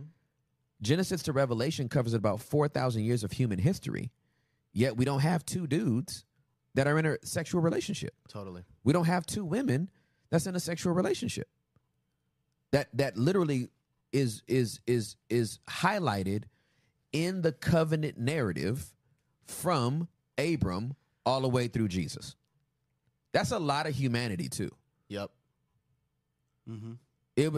I think it could have been really, really easy to get two gay dudes in there and been like they were in love and they loved each other and God, the covenant of God was on them and da-da-da-da-da. Yeah. But no, it's not there. Yeah. Two women, they loved each other and the covenant of God is with them. And listen, if you could get prostitutes in Jesus' lineage, I think it would have been very easy to get some homosexuals. Yeah. I mean, it was supposed to be in there. I mean, Tamar literally dresses up as a prostitute to sleep with her father-in-law. Yeah. Ew. I mean, if we was going to get in there, Rahab is a ho-ho. She was hoeing for Jericho. The hoe in Jericho. I've never said that in my life, but That Snapchat hitter. hey, Rahab was the hoe in Jericho. OF hitter. And she's in Jesus' bloodline. Yep. Ruth is a Moabite. The Moabites came from Lot's daughters getting him drunk and sleeping with him. There's a lot of scandalous stuff in the Bible. There's a lot of like wayward, ratchet, sexually crazed stuff in the Bible. It would have been easy to get two lesbians in there if that's what he wanted. Yep. He wouldn't have left it this ambiguous. Mm-hmm. It'd been easy to get two gay dudes in there if that's what he wanted. It's not what he wanted. Yeah. I love you, baby. So I went that whole way to say astrology is not something that I would participate in. Yep. I feel like you can get just as much information without having to lean into that. Totally. I do feel like it's an open door to more things that dabble over in the demonic realm. But on the top surface, I hate that you had the experience that you had with that church. The church be so, I don't understand why the church is so scary. This woman was in astrology for 12 years, gave her life to Jesus, so duh. Yep. Imagine Jesus being like, I can't invite her into a relationship with my dad. She likes astrology. Gosh. Who the hell does she think she is? Yeah. I'm the star. Yeah. I am the Star of David. Yeah. Imagine. Jesus is not petty. Yeah. But yet his bride is, oh my God, what are you doing here? Yeah, dude. I can't. Astrology. We can't even talk about such things. You're going to go to hell. And now she's out here asking this question. Girl, I'm sorry you had to go through that. The church be doing dumb stuff. I'm sorry you dealt with that. But I wouldn't do it, though. I would resist the urge. Yeah. That's my answer. And just some from an empathy level, I know a lot of people use stuff like that in tarot cards for they want some sort of piece or a sign or something because they feel like something's missing. For example, for me, I had lost my kid back in 2016, and it's kind of comedic now to say, but I was like, man, I would love some sort of connection to the baby because I never met the baby, right? And I talked to my wife about it, and I was like, I already knew the answer like in the back of my head, but I'm like, let me just get it off my chest so I can stop thinking about it. I said, baby, would it be the dumbest thing to like go to like a tarot card reading or a psychic to connect to like my kid in heaven? And my wife just lovingly looked at me. She's like, you're going to hear something, but it's not your baby. Rachel, bro. I need to buy Rachel a bottle of her. Does she drink wine? She loves wine. I need to get her. Give me her favorite bottle. That is a gangster answer. And I had to hear that. Yes, sir. Because there's people, I get it. Yeah. Like for me, I was broke and I'm like, I want to talk to my baby. Yeah. And I feel for some of these people, they want to answer. Yeah. And they're uncomfortable with God being silent. Absolutely correct. And my encouragement to those people is, man, don't give in. Yeah. Let God heal you. Yeah. And he's going to redeem it better than you could for sure. imagine. Hey, so there was a when we were in Australia, in between where I was staying and y'all were staying, the way that I took, I passed this shop that had like crystals and tarot card readings and all this kind of stuff. This is no cap. There's only one little girl that I saw working in there. Or young woman. It wasn't like a little girl. There's one young woman that I saw working in there. Every time I walked by, it didn't matter if her back was turned or if she was sitting down reading or it seems like she was in an obscure spot. Every time I walked by, she looked up at me. Every single time. And this the way that I walked, it wasn't like I'm walking right in front of her door it's such a small, narrow path. It didn't matter where I was. She turned around and she looked at me. And I was like, that demon sees me. Yep. Yep. I'm not saying she has a demon. Right. But if you're into that, you are under the influence. Yes. Yeah. Think about this. This is going to be sobering for some people. Ooh, y'all not ready. It's going to be scary for some of y'all. I promise you it's going to scare some of y'all. But I hope it's scary like in a reverential fear of God dude. way. If you're not being led by the Holy Spirit, Yep. ... There's only one other spirit you could be led by. Yep.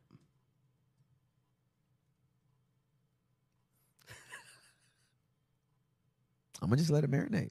Yeah. If you are not being led by the Holy Spirit, there's only one other spirit you can be led by. And I know we are wildly uncomfortable talking about the demonic and the angelic and the spiritual realm and the whole nine.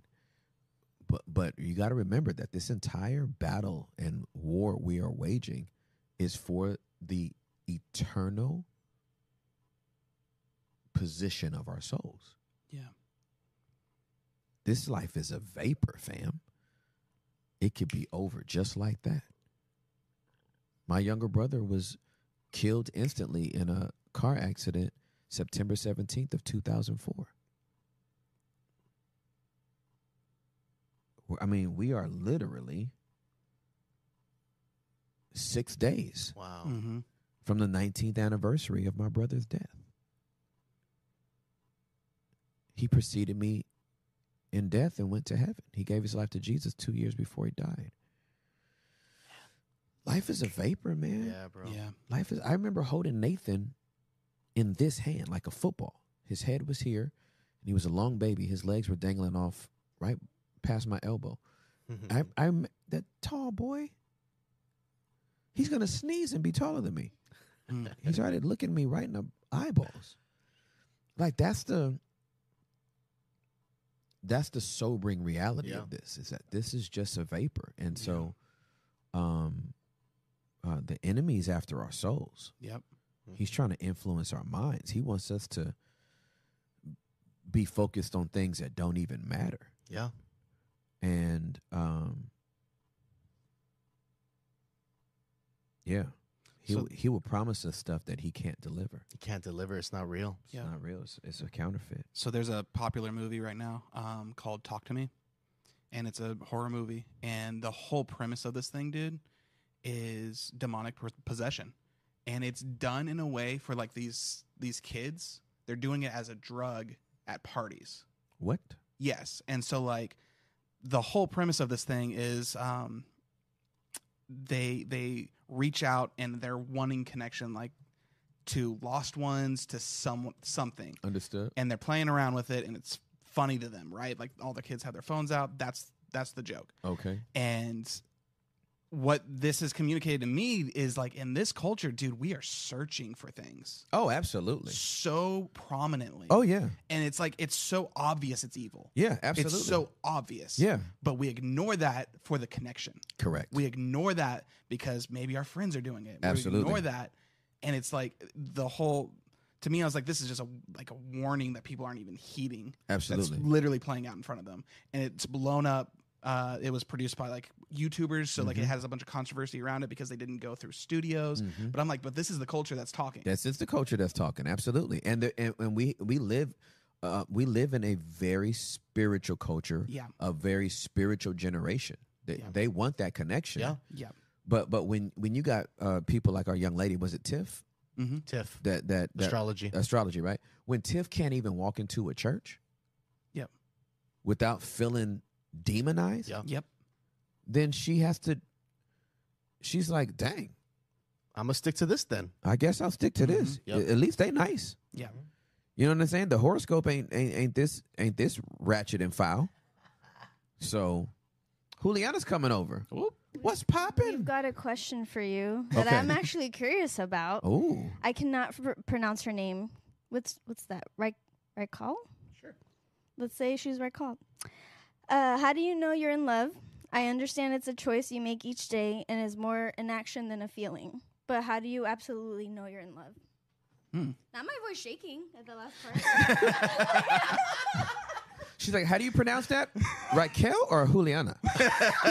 Juliana's like, I have a question from this random lady that No one knows who it is. For some No reason, one y'all knows. didn't see this on your screen. But it just popped on mine. Let me ask the question real quick. How do you Interesting app know? called Notes. So how do you know you're absolutely in love? I think it's the wrong question. Ooh. That's not the right question. Wow.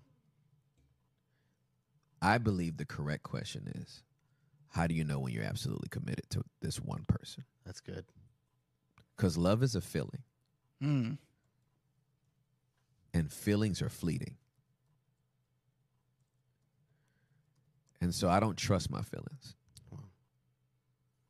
I trust my commitment. When I met Juliet, I knew this is the woman that I wanted exclusivity with for the rest of my life. Yeah. And that's why when we got married, we didn't exchange love. We exchanged vows. Wow. More than the love that I gave her on May 1st of 1999, I gave her my vow. That's good. I didn't just give her my feeling. I gave her my word. That for better or for worse, through sickness and in health, richer or poor, till death do us part, forsaking all others for her alone, I give thee this ring. Wow. Like that statement is why we've been married for 24 years. It's beautiful. I've known her 25. We've been married 24. Why am I still here? Why am I still with my wife? Why am I faithful to my wife? Because I gave her my word. I have not felt in love with Juliet for 24 years straight. That feeling is fleeting. Child, please. That thing will come and go. Come a chameleon. They come and go.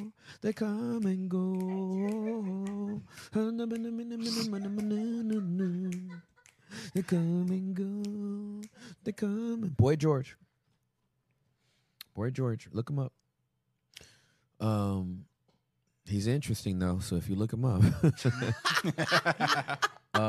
But yeah, that's really what it boils down to. And I want you to know that the feeling of love is informational. The commitment of love is institutional. Mm. Ooh, Brother. I'm talking. Sermon series. Ooh, somebody need to write that down. That thing stunk soon as it came out of my mouth. I've never said that in my life. The feeling of love is informational. The commitment of love is institutional. That's what you build something with. The foundation of this Ross family was built off my commitment, not off my feeling. Ooh. Wait, I'm so sorry. One more time. The feeling of love is informational. The commitment of love Is institutional. institutional. This house is built on my love for Juliet. I'm the foundation of this family. Juliet is on top of that foundation. Nathan and Noah are on top of us. Hmm. The Ross household is strong. I am a present father. So good, dude. Someone asked, how do you know you are committed then?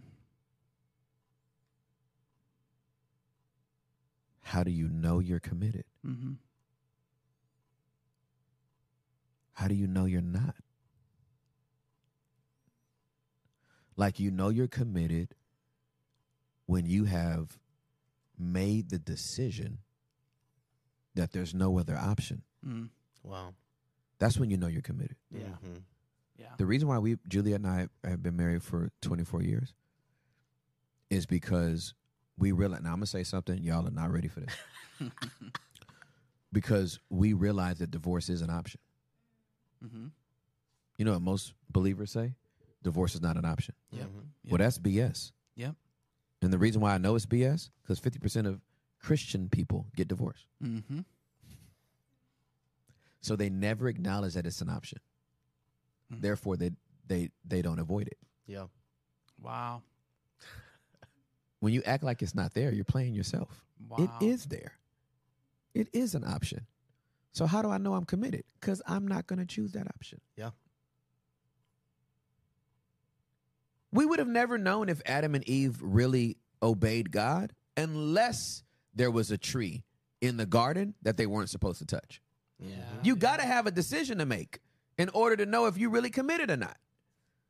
Now, here's the problem with some jokers. At some point after years of marriage and stretch marks and breast sagging and penises not being able to get fully erect anymore and stretch marks and death and life and transitions and getting fired from a job and starting a company and becoming millionaires and losing jobs and having to live in a one-bedroom efficiency with 4 people. After all of that, some people change their mind about their commitment. It's a choice. So how do you know when you're really committed? When you choose not to take the easy way out. Yeah. Mhm. Yeah. And the Ross family chooses hard over easy. It's good.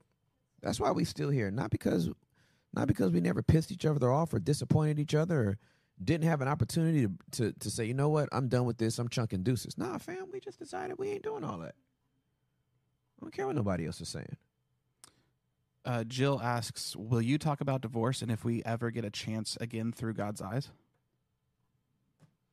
Yeah, of course. If you get divorced, you have another chance in God's eyes. I love that answer. The end. Yep. Like people get divorced. Okay. All right. Let's settle it. Mm-hmm. Let's settle it because the church be bugging. They believe, dude, that like if you're divorced, you can't remarry. I know they do. Like it's wild. I know they do. And I know where they get it from. Like I get it. But this culture is crazy. And you can't do something about somebody's free will. Yep. Like you really can't. People have the option to do whatever the heck they want to do. And sometimes, okay, which one do I want to use? So there is this one. Do I want this one though? I don't think I want this one. There's a juicier one. Is it Matthew 19? Hold on, peeps. Let me get it. Why did I give you Smurfs as hold music?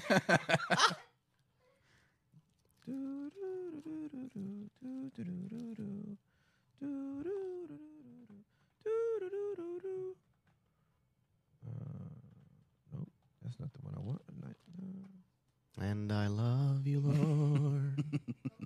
Oh no. He said, "Oh no." And I lift There it is. my voice. It's all shaky and Scared. like you don't even want to finish it too. Okay, here it is. 19:3. I'm sorry, Matthew chapter number 19, verse number 3. Some Pharisees came and tried to trap him with this question: should a man be allowed to divorce his wife for just any reason? Which the answer to that is no. Haven't you read the scriptures? Jesus replied.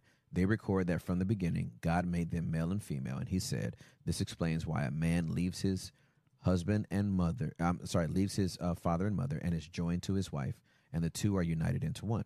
Since they are no longer two but one, let no one split apart what God has joined together. Here's when I perform, when I officiate a wedding, I always say, what God has brought together, let no man put asunder, including you. Yep. I always add that at the end. That's good. Because we're always worried about somebody externally. Yep. But you have to hold yourself accountable to that as well. No one's going to split us up, including ourselves. Then why did Moses say in the law that a man could give his wife a written notice of divorce and send her away? They asked. Jesus replied, Moses permitted divorce only as a concession to your hard hearts. But it is not what God had originally intended. And I tell you this, whoever divorces his wife and marries someone else commits adultery, unless his wife has been unfaithful. Jesus' disciples said to him, if this is the case, it is better not to marry. Not everyone can accept this statement.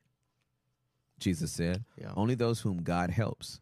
Some are born as eunuchs, some have been made eunuchs by others, and some choose not to marry for the sake of the kingdom of heaven. Let anyone accept this who can. So Jesus is trying to bring back a standard that was never supposed to be broken from the beginning. But like any sin, God restores.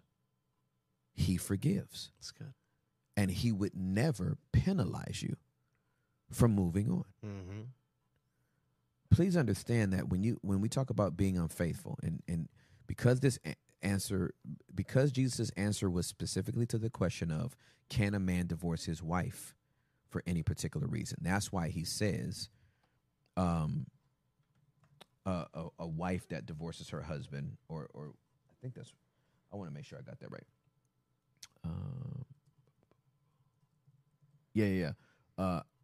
Whoever divorces his wife and marries someone else commits adultery unless his wife has been unfaithful, right? So he's answering the question of can a man divorce his wife for any reason? The answer is no. Yeah. And what is the parameters for that man to be able to remarry? His wife has to be unfaithful. Now, let me say this. You can be unfaithful in more than one way. So there is adultery, which would be unfaithfulness. There is abuse, which would be unfaithfulness. And there is abandonment. That's the one that's not listed, but it is the one that is implied. If you abandon your marriage vow, you are being unfaithful. Yeah. And I have seen both men and women abandon their marriage vows. Oh, well. And it leads to a marriage being broken and ending in divorce. Yeah.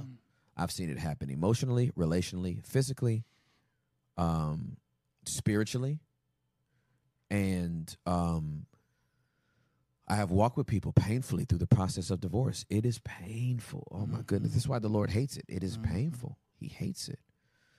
But he would never penalize somebody forever from getting married again. I know what the scripture says.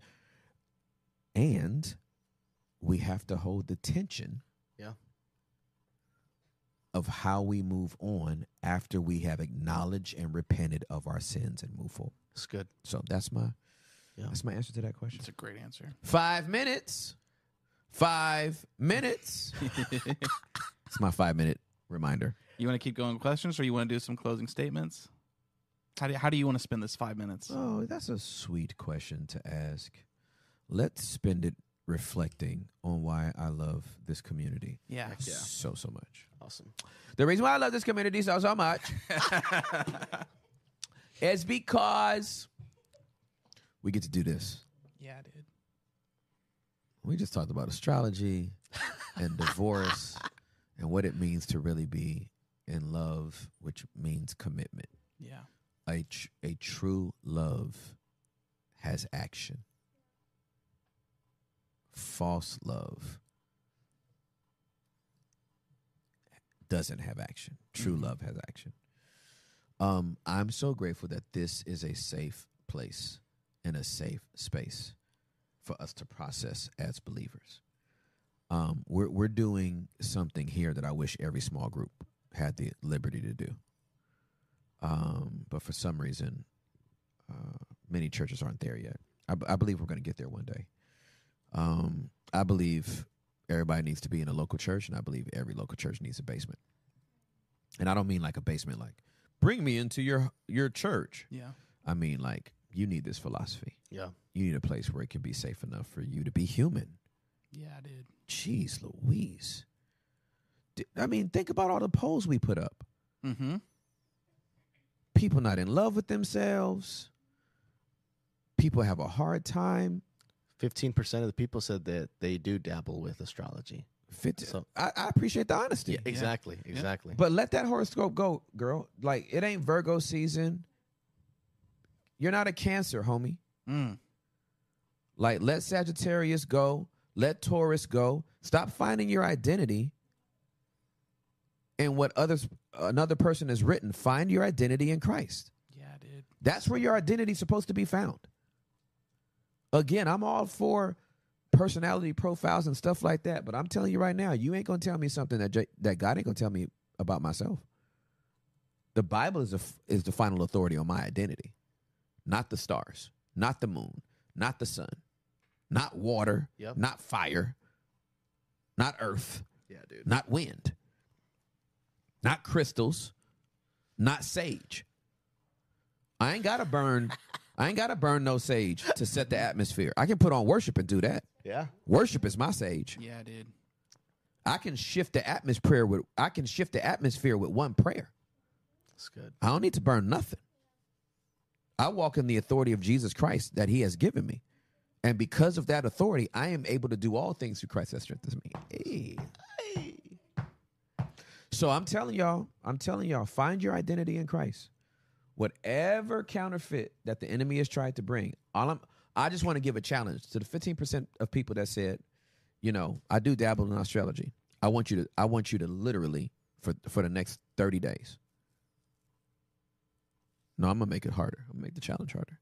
Okay. For the next 75 days. Don't look at your horoscope. Wow. Mm-hmm. Don't use any of that language. I don't care if your birthday's coming up, and I don't even know what the scorpions and all the things are. Don't even refer to it. Don't even refer to it. If you've been hooked on horoscopes or astrology or whatever, you listen to people. Unfollow their accounts. Yeah. For the next 75 days, starting from the day, for the next 75 days. You're going to be surprised what you hear from God. You're going to be surprised what you hear from God. You're going to be surprised how the Holy Spirit leads you. Not that other spirit. There is the Holy Spirit, and then there are familiar spirits. And I don't want to be led by no familiar spirits. I want to be led by the Holy Spirit. Our community's calling it 75 hard. 75 hard. Come on. 75 hard. I'll call it 75 safe. Hey, and to me, that's even connected. If you're not even in the astrology world, that's connected to the self-love stuff. Look in the mirror. You got 75 days. 75 days. You got to look in that mirror. Yes. I Yeah, love dude. myself. Yes. Yeah, Proud of myself. Yes. Yeah. Ooh. Well, it's 1:00. Hey, bro. Hey, what's the lineup this week? We got, where's my phone? Sammy's You threw like, it on me, and as soon as it came it's on, somebody. I don't know who it is. I know Carrie Oles is going to be on Thursday. Hey, the Unless homie Carrie something O's. happens today that you're like, no, this one's going out. Got you. We're changing that. And then tomorrow is Andrew Carter. Oh, sweet. The homie Andrew Carter. Make sure y'all get in contact with him and let him know. Absolutely. Our pod with Andrew was amazing. And then on Thursday, which usually is a solo dolo, we got a double guest. Yep. Double dipper guest. That dipper hitter. That the dipper hitter. With my homie Carrie O. So I love you guys so much, and until tomorrow, peace.